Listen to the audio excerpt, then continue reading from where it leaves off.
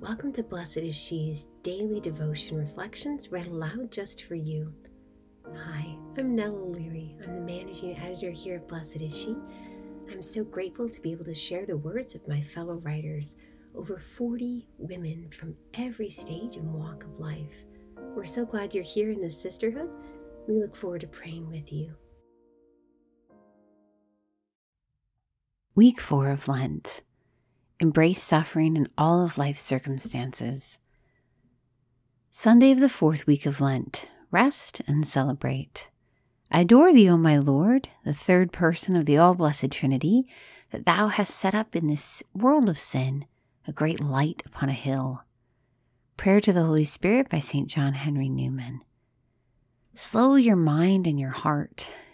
Acknowledge God's presence here and now. Breathe in and out deeply. Adapt your work schedule to not work if possible. Turn your phone off. Have family and friends for a meal. Monday of the 4th week of Lent. Reflect by Olivia Spears. You strike a match. The reverberation breaks the silence. The darkness shirks from the light and you can see your surroundings. The warmth of the flame warms your fingers. Like a flickering match illuminates even the darkest of rooms, the Holy Spirit is a blazing light in our hearts, scattering our isolation, revealing our deepest hurts and hidden desires, and warming our coldest corners. God doesn't want us to wait for the light at the end of the tunnel. He wants to be our light in the tunnel. He wants us to encounter the transformative power of His love in the middle of the wearisome reality of our sufferings. When we vulnerably offer Him both our greatest trials and those burdens we think are too trivial, the Holy Spirit brings meaning to them, brings us closer to Himself, and brings beauty from the ashes. As we carry our crosses, the Lord doesn't watch from afar, half-heartedly hearing our prayers for relief and shrugging with indifference. He bore His cross so that He could help us shoulder ours too. And just as there is no resurrection without the passion, our own transformation often blooms from the seed of suffering. What cross are you carrying right now, this Lent? What darkness surrounds you? What in your life feels beyond redemption?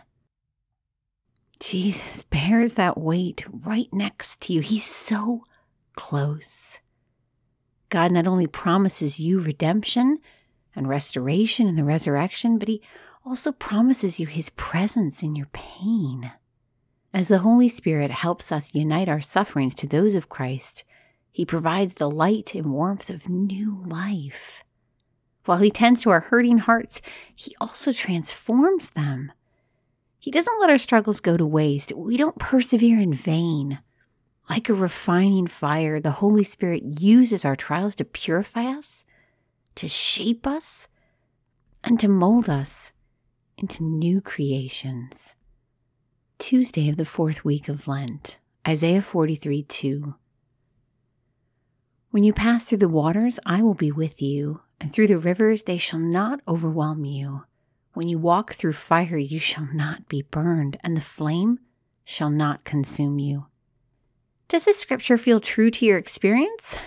Why or why not? Tell Jesus about it. Read this scripture again. What does God's promise of presence and protection mean to you?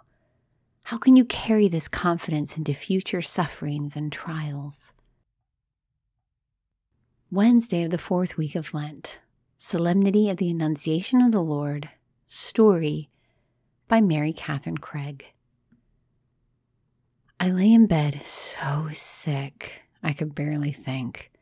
I have 1 month to recover. I thought, I'm sure I'll be okay and still be able to go to Austria with all my friends. It had been a very challenging first year of college. The diagnosis of serious pneumonia the summer after was making everything worse. But I was still going abroad for my sophomore fall semester, and God was going to make everything better. 4 weeks turned to 3, And then 2 weeks before leaving, I still wasn't improving. I had already lost out on so many fun opportunities with friends and the sense of any security in my life. I prayed, please, God, not Austria too. But at 1 week to go, my dreams of Austria were taken away too. Why hadn't God heard my prayers for healing? The road towards recovery was a long journey. And even in it, I discovered God was walking with me, offering me some of the most precious and tender treasures. It was laughter with my new roommate as she decorated our room with vibrant color, the African violet from New Friends. It was being initiated into a community of women who became my sisters and dearest friends, even to this day. It was the later semester abroad, in the perfect timing, filled with the richest experiences, even better than I could have imagined. And it was deep intimacy with God in the suffering and joy unlike I'd ever known. Perhaps you've been praying for health or resolution in your marriage or for direction and peace in your work, and instead it feels like more has been taken from you. Even in the difficulty, allow God to walk with you so He can bring some of the greatest treasures from your deepest challenges. Thursday of the 4th week of Lent, 1 Peter 1, 6-7. In this you rejoice, even if now for a little while you've had to suffer various trials, so that the genuineness of your faith, being more precious than gold that, though perishable, is tested by fire, may be found to result in praise and glory and honor when Jesus Christ is revealed. Have you ever experienced your faith increasing as a result of a painful or challenging situation or season? What was that like? If not, share your frustration or disappointment with the Lord. Trials seldom feel like they only last a little while. How can you allow this eternal perspective on life on earth to transform your experience of suffering? How might you even find joy in it? Friday of the 4th week of Lent, story by Mary Catherine Craig. On an ordinary Tuesday, while still waking up, my friend called and shared with me the truth within my relationship that had been hidden from me for many, many months. After the confirmation a few days later, life as I had known it shattered. I had waited so long, years and years of countless novenas, a couple of failed relationships, and trying to hold out hope, though it felt that perhaps God had forgotten me. Finally, my deepest dreams were coming true. I was getting married, and soon we'd be beginning our family together. But with the discovery of reality, everything changed. God save me, I would cry in the grief and pain. For seemingly endless months, it felt as if God had abandoned me. But the shattering was an opportunity to rebuild. The feeling of dying, an opportunity for resurrected life. And the emptiness, an opportunity to be filled with abundance. Like a severely pruned plant, new growth slowly rose up so gradually, it was almost imperceptible, until life was all around blossoming into joyful flowers.